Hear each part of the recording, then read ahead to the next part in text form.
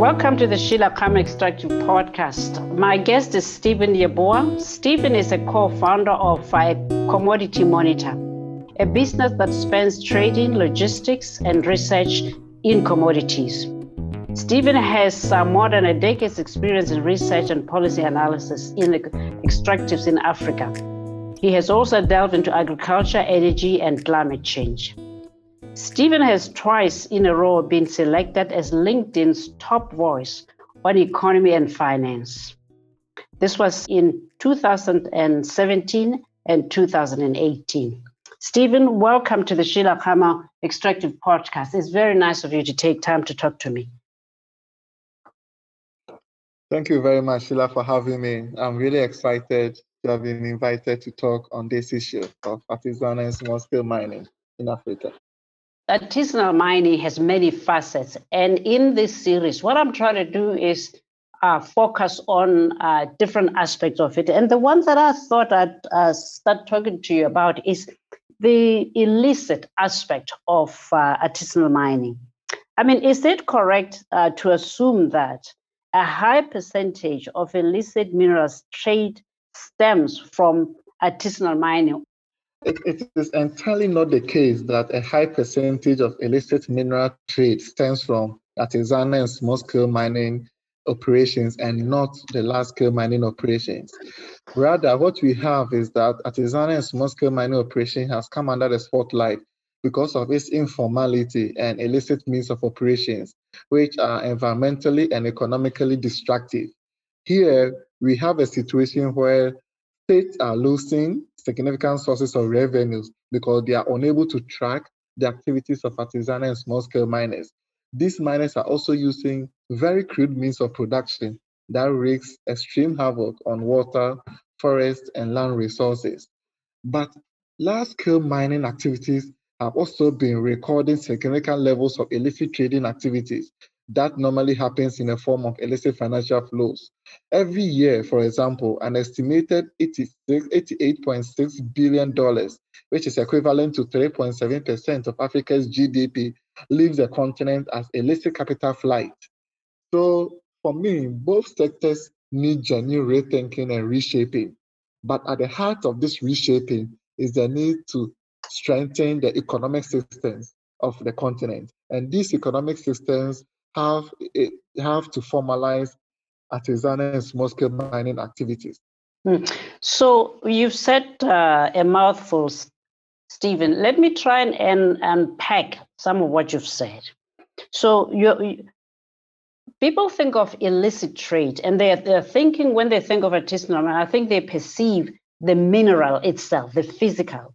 But what you're saying is illicit trade manifests itself in different ways. In the large-scale mining, it's in the form of capital flight. That in itself represents some form of illicit trade in the sector, and I think that's a valid point. The second thing is cross-border and the control. How much do you think the lack of capacity for law enforcement and the lack of capacity to monitor movement of goods between countries is the problem, as opposed to us seeing it simply as artisanal small-scale mining? That's a very good question. Basically, illicit trading activities happen because of capacity issues and also because of complicity issues.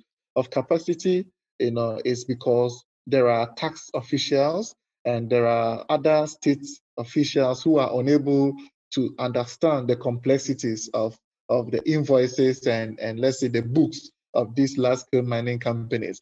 And also in complicity terms, because these officials are aware of activities that happen, for example, in the artisanal and small-scale mining sector, but they are reluctant to deal with the issue because they benefit directly from it. So in the case of Ghana, for example, we have seen a situation where officials are allowing illegal operations in the small-scale mining sector because they benefit and they get something into their pocket. So if you're able to juxtapose the whole capacity and complicity issues or challenges, that's where we can better, put forward a stringent and a strong solution to combat illicit mineral trade in the continent. When I think of the artisanal small scale, I'm often struck by how simplistic we are in our understanding of it. Because the issues you raise of capacity, illicit trade, and complicity, these are not unique to artisanal small scale mining. The common denominator is fundamentally that there is poor governance, there's poor control. And as long as you have that, then illicit trade of minerals and other substances becomes possible. But you also mentioned equipment. Can you explain to the listeners? You've indicated that you think one way is to provide the right equipment for the miners. How does that come into the big picture of artisanal small scale? All right, so I will deal with what you had termed the common denominator in terms of having to compare illicit minerals trade to pharmaceutical drugs, human trafficking, and also money laundering. I think informality is the key denominator of illicit trade activities in key productive economic sectors in a continent. That's from whether pharmaceuticals to human trafficking to money laundering. And informality in any economy thrives on weak social, political, and economic systems. So no economy can develop under incessant or uncontrolled informality. So it's nearly impossible to track and monitor activities of informal economic activity like what happens in artisanal and small-scale mining sector. Let's take the case of Ghana, for example. Though Ghana has very strict laws that control illicit activities in the mineral sector, for example, in the ASM sector, Ghana is still losing incredible levels of money because of illicit trade activities. A recent investigation showed that Ghana could be losing about $5 billion annually from ASM, the artisanal and small scale mining sector alone. So where a system is solidly organized, these illicit activities can easily be traced and stemmed. So it's about having to deal with the growing levels of informality in the productive economic sectors. And you had mentioned about the issue of poor governance and the need for equipment, let's say improved technology. When you have an improved technology, it helps you to easily demarcate a jurisdiction where you place this technology and you can try the operation. So this is where I believe that technology is actually the missing link between the poor governance that we experience in the artisanal small scale mining sector and also the incessant increase, or let's say the meteoric rise of illicit trading activities. So I think you are right that certainly formalizing the sector such that you have clear regulations for licensing, environmental interface, and then processing would help, because once you have formal units, then they are identifiable, you can target them, you can engage them. But where you don't have that formality, then it is difficult to identify people to engage and to overcome some of these challenges. That said, I think we are challenged, Stephen, with a certain reality. Here is the reality. One, the reality is that the informal sector on the continent is huge, and people are driven towards the informal sector in a way because the licensing, technological, and other commercial barriers are very low. And so if we start to formalize them, the reverse of that is that the entry barriers in terms of people making a living rise. How do you think we overcome this? Absolutely, Sheila. If there is any force that is pushing people into artisanal and small scale mining, it's basically a livelihood issue. So in Ghana, for example, people are going to artisanal and small scale mining in Obuasi because in Obuasi they are known to gold for over a decade or a century. So in such a scenario, what you do is that the state has to relax its bureaucratic walls. The bureaucracy is what keeps people away from having to follow the formalization process. And I've heard of formalization process since I was in my college, right? And none of these formalization strategies have worked. For example, in Ghana, and that can be talked of other African countries that are producing gold. So I think that we should be able to relax the system so that miners are able to acquire the needed permits, the needed training without having to go through bureaucratic, process. For example, if a miner is in the northern part of Ghana, that miner shouldn't travel to the capital, Accra, to acquire a license to operate. No miner will spend that time and money to move down and then go through paperwork. So it's rather, let's say, the regulator and then the state that should move close to the miners, get them organized, create a process for them, easy process, and within weeks they can have all the paperwork and all the parameters to operate. I think this is the best way where we can then merge the need for improved livelihoods in the rural economies and then the need to stem illicit minerals trade, and also to make ASM rather pivotal to Africa's growth and development. I like your suggestion that if the state institutions say you must come to me and not actually take proactive steps to reach out, then there is no incentive. On the contrary, it's off-putting materially and otherwise. And I think it's certainly a philosophy worth pursuing. I mean, the one thing you said that really intrigues me is this value, the estimated loss of US $5 billion. I mean, that is staggering by any stretch of imagination. But what you're saying is that by not formalizing the sector, actually, the state is worse off because of this, if you wish, loss of revenue through illicit trade. So really, the state has a vested interest in ensuring that the sector is formalized and that there is no revenue leakage in the same way that we see in other areas. Why is there no incentive on the part of the state despite these large sums of money?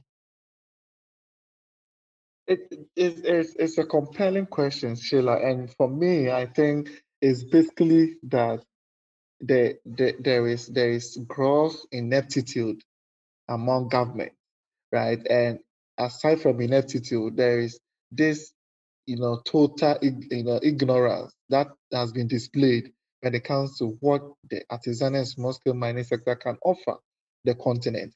In Ghana, for example, we have about 1 million plus people that are into artisanal and small-scale mining sector, and by that number, estimatedly, we are having about 6 million, 5 to 6 million people indirectly benefiting from artisanal and small scale mining sector. So if you're able to really take that sector, nurture, develop, and make sure it's formalized and integrated into the formal economic systems, that is enough to solve the poverty levels among rural economies in the country. And it can be a strong source of revenue for the state, because even if you are losing $2.5 billion annually from artisan and small-scale mining sector, that is enough, to finance most infrastructure projects in the country. And it's about the state and or the government, parastatals that are not recognizing the benefits, that are inherent in the ASM sector. And this actually has to be a total change of mindset about what the ASM sector can provide. It's seen currently as this crude, inefficient way of gold production. But it's really not the case. It's rather the case that we are denying them of the needed technology. We are denying them of the needed, formalization, and permits and paperwork that they need to also operate at the same level or at the same, process as Anglo Gold Ashanti or the big and large-scale mining companies. So what you're saying is essentially by legally, institutionally, and otherwise not creating a space in which artisanal miners can operate formally, transparently, and essentially follow due process. We are sort of driving the practice underground or marginalizing it. And with that comes this huge loss in revenue through environmental damage and others. Would that be correct?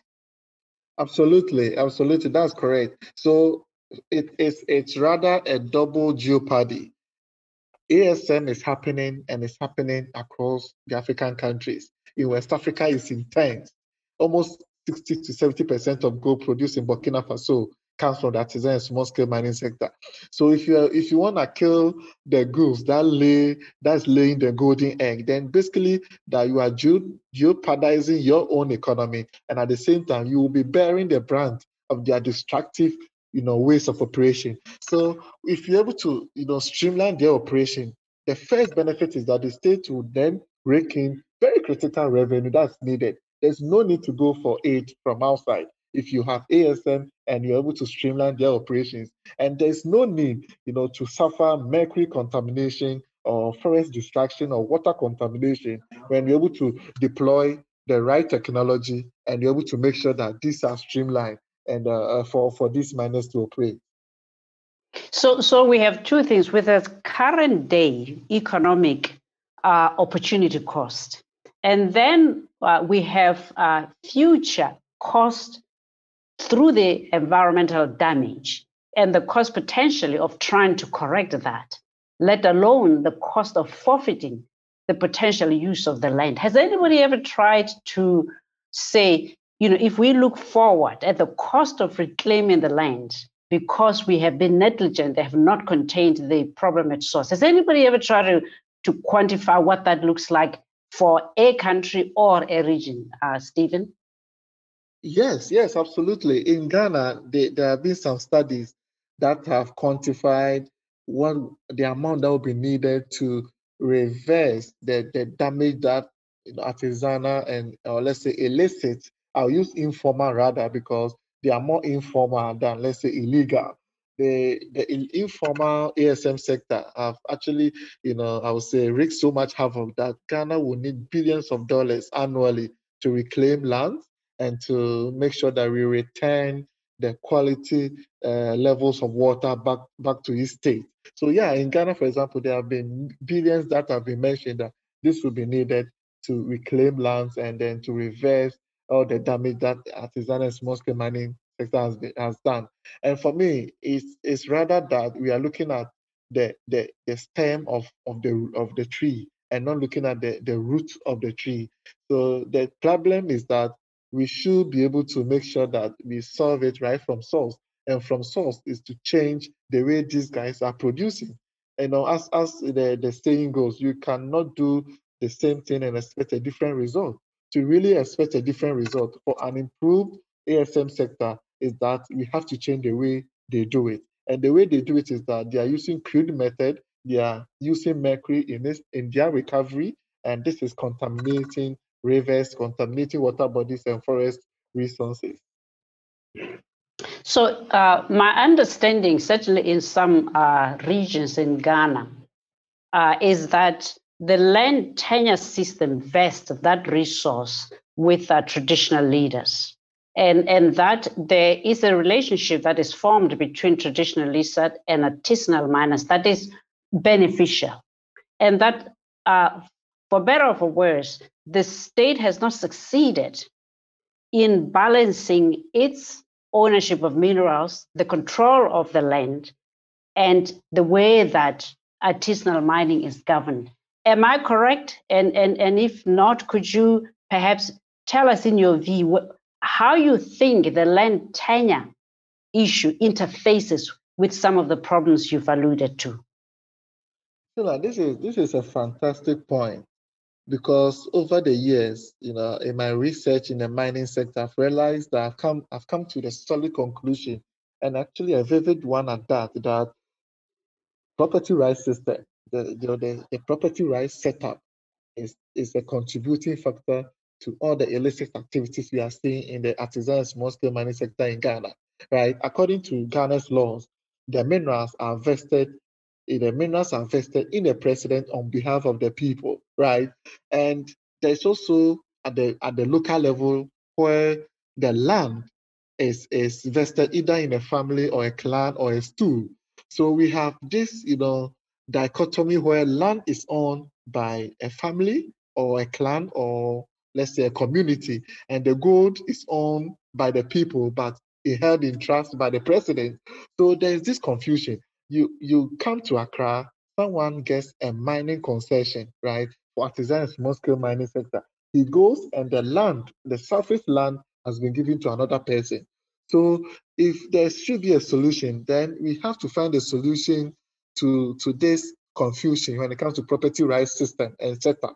And this setup has to do that the traditional authorities has to be brought on board in the whole, fight against illegal or small-scale mining sector. So what you have to do is that we have to rope in the chiefs or the traditional authorities to make sure that they're able to align land title when it comes to, let's say, the surface land, and also all title when it comes to the gold beneath.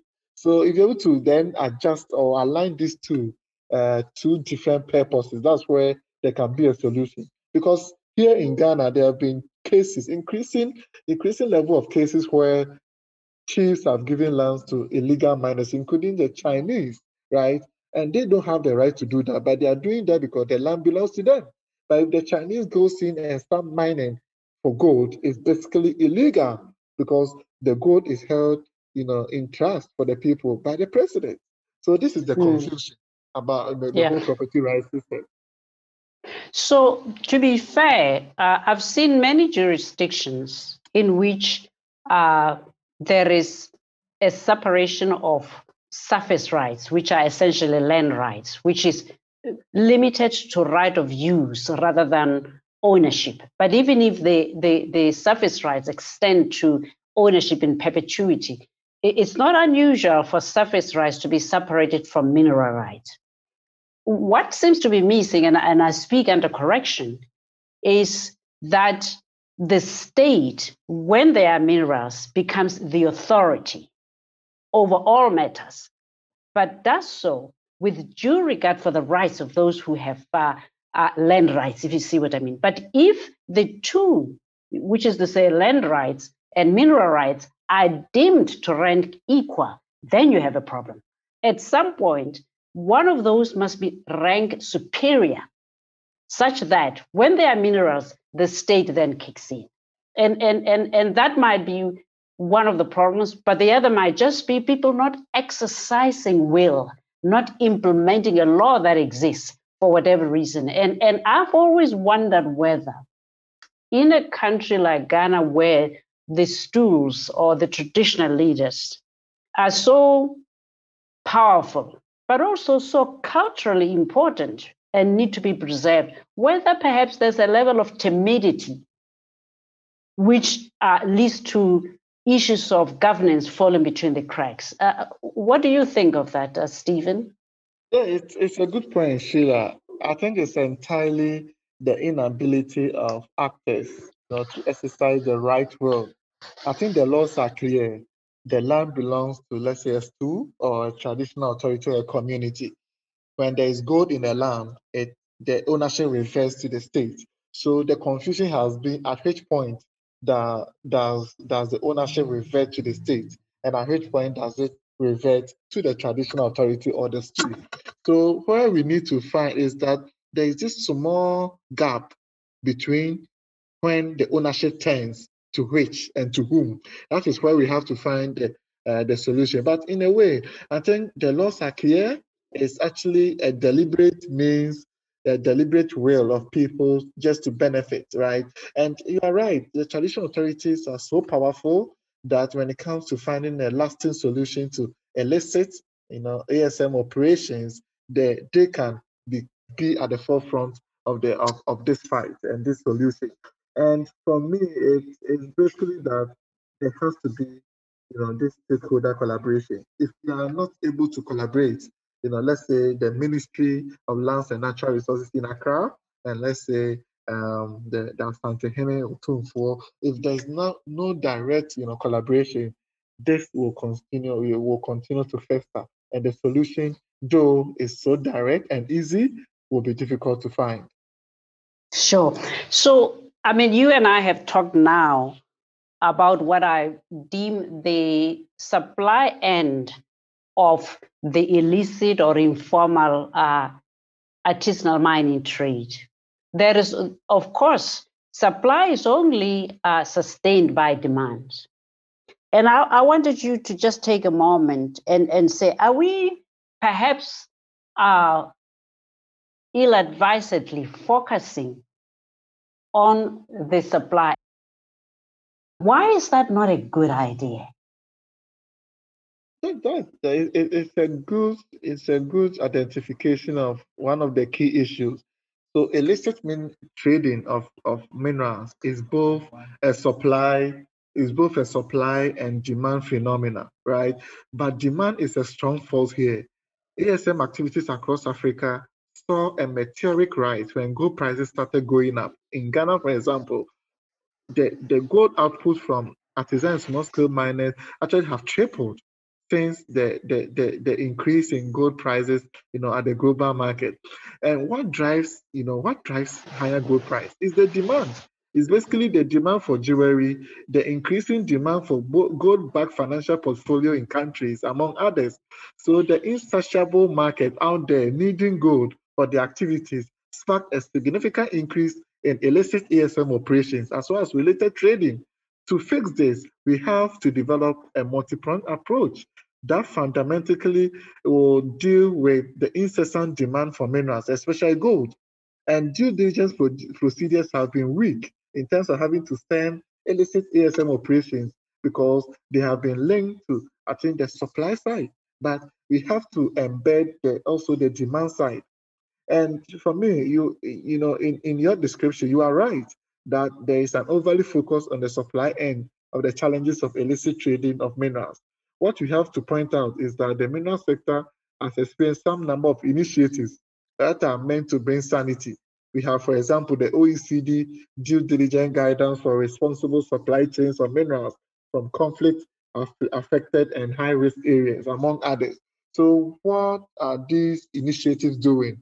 At mine science, we have to make sure that there are appropriate ways of working, right? Whether it's a site, the site or OECD due diligence, you have to make sure that it happens at the site, at the supply, at the beginning of the supply of gold and other minerals. This is why I am of a strong conviction that an improved technology will provide that first step with a solution to dangerous activities that rather engender illicit minerals trading.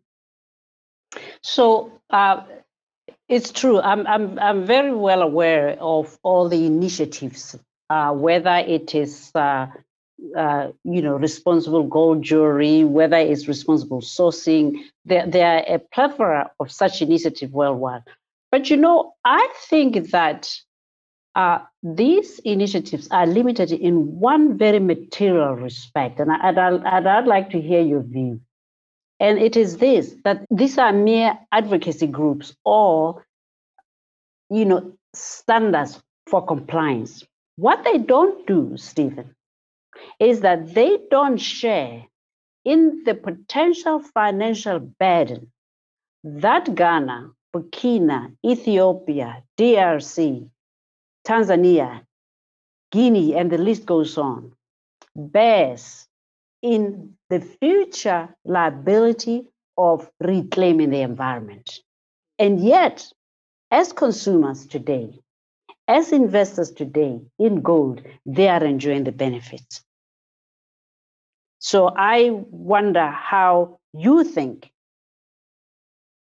based on your acknowledgement that there is only supply if there is demand, we can rope in modern day beneficiaries to become part of latter day problem solvers, contributing financially to restoring these environments.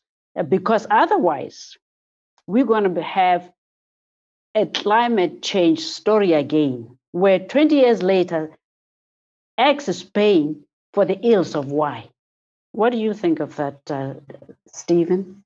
I strongly agree with you, Sheila. And one thing is, in my field work, we met a couple of small scale miners in Ghana, and they were quite frank and straightforward with what they need.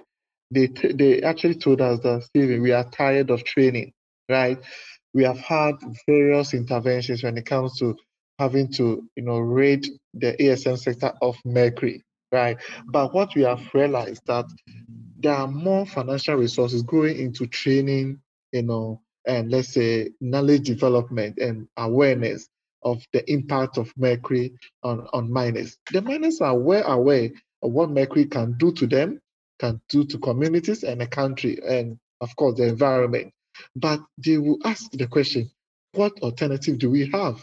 If you are advocating that we stop using mercury in gold recovery, what else do we use? So this is where we saw that there's this level of practicality which is missing from the whole intervention. That, as you indicated, we need let's say saints and people who will then come to the vivid, realization that having to make sure that there is environmentally, friendly way of gold production, it has to it has to go along with the use of right technology and tools and equipment. If this does not happen, all the due diligence and other initiatives for me will come to a naught. It will definitely be a non-starter. So we have to really align the whole intervention such that whoever is looking for, a mercury-free jewelry in Dubai or in Switzerland or in the Netherlands or the United States have to be concerned with what happens at the supply side.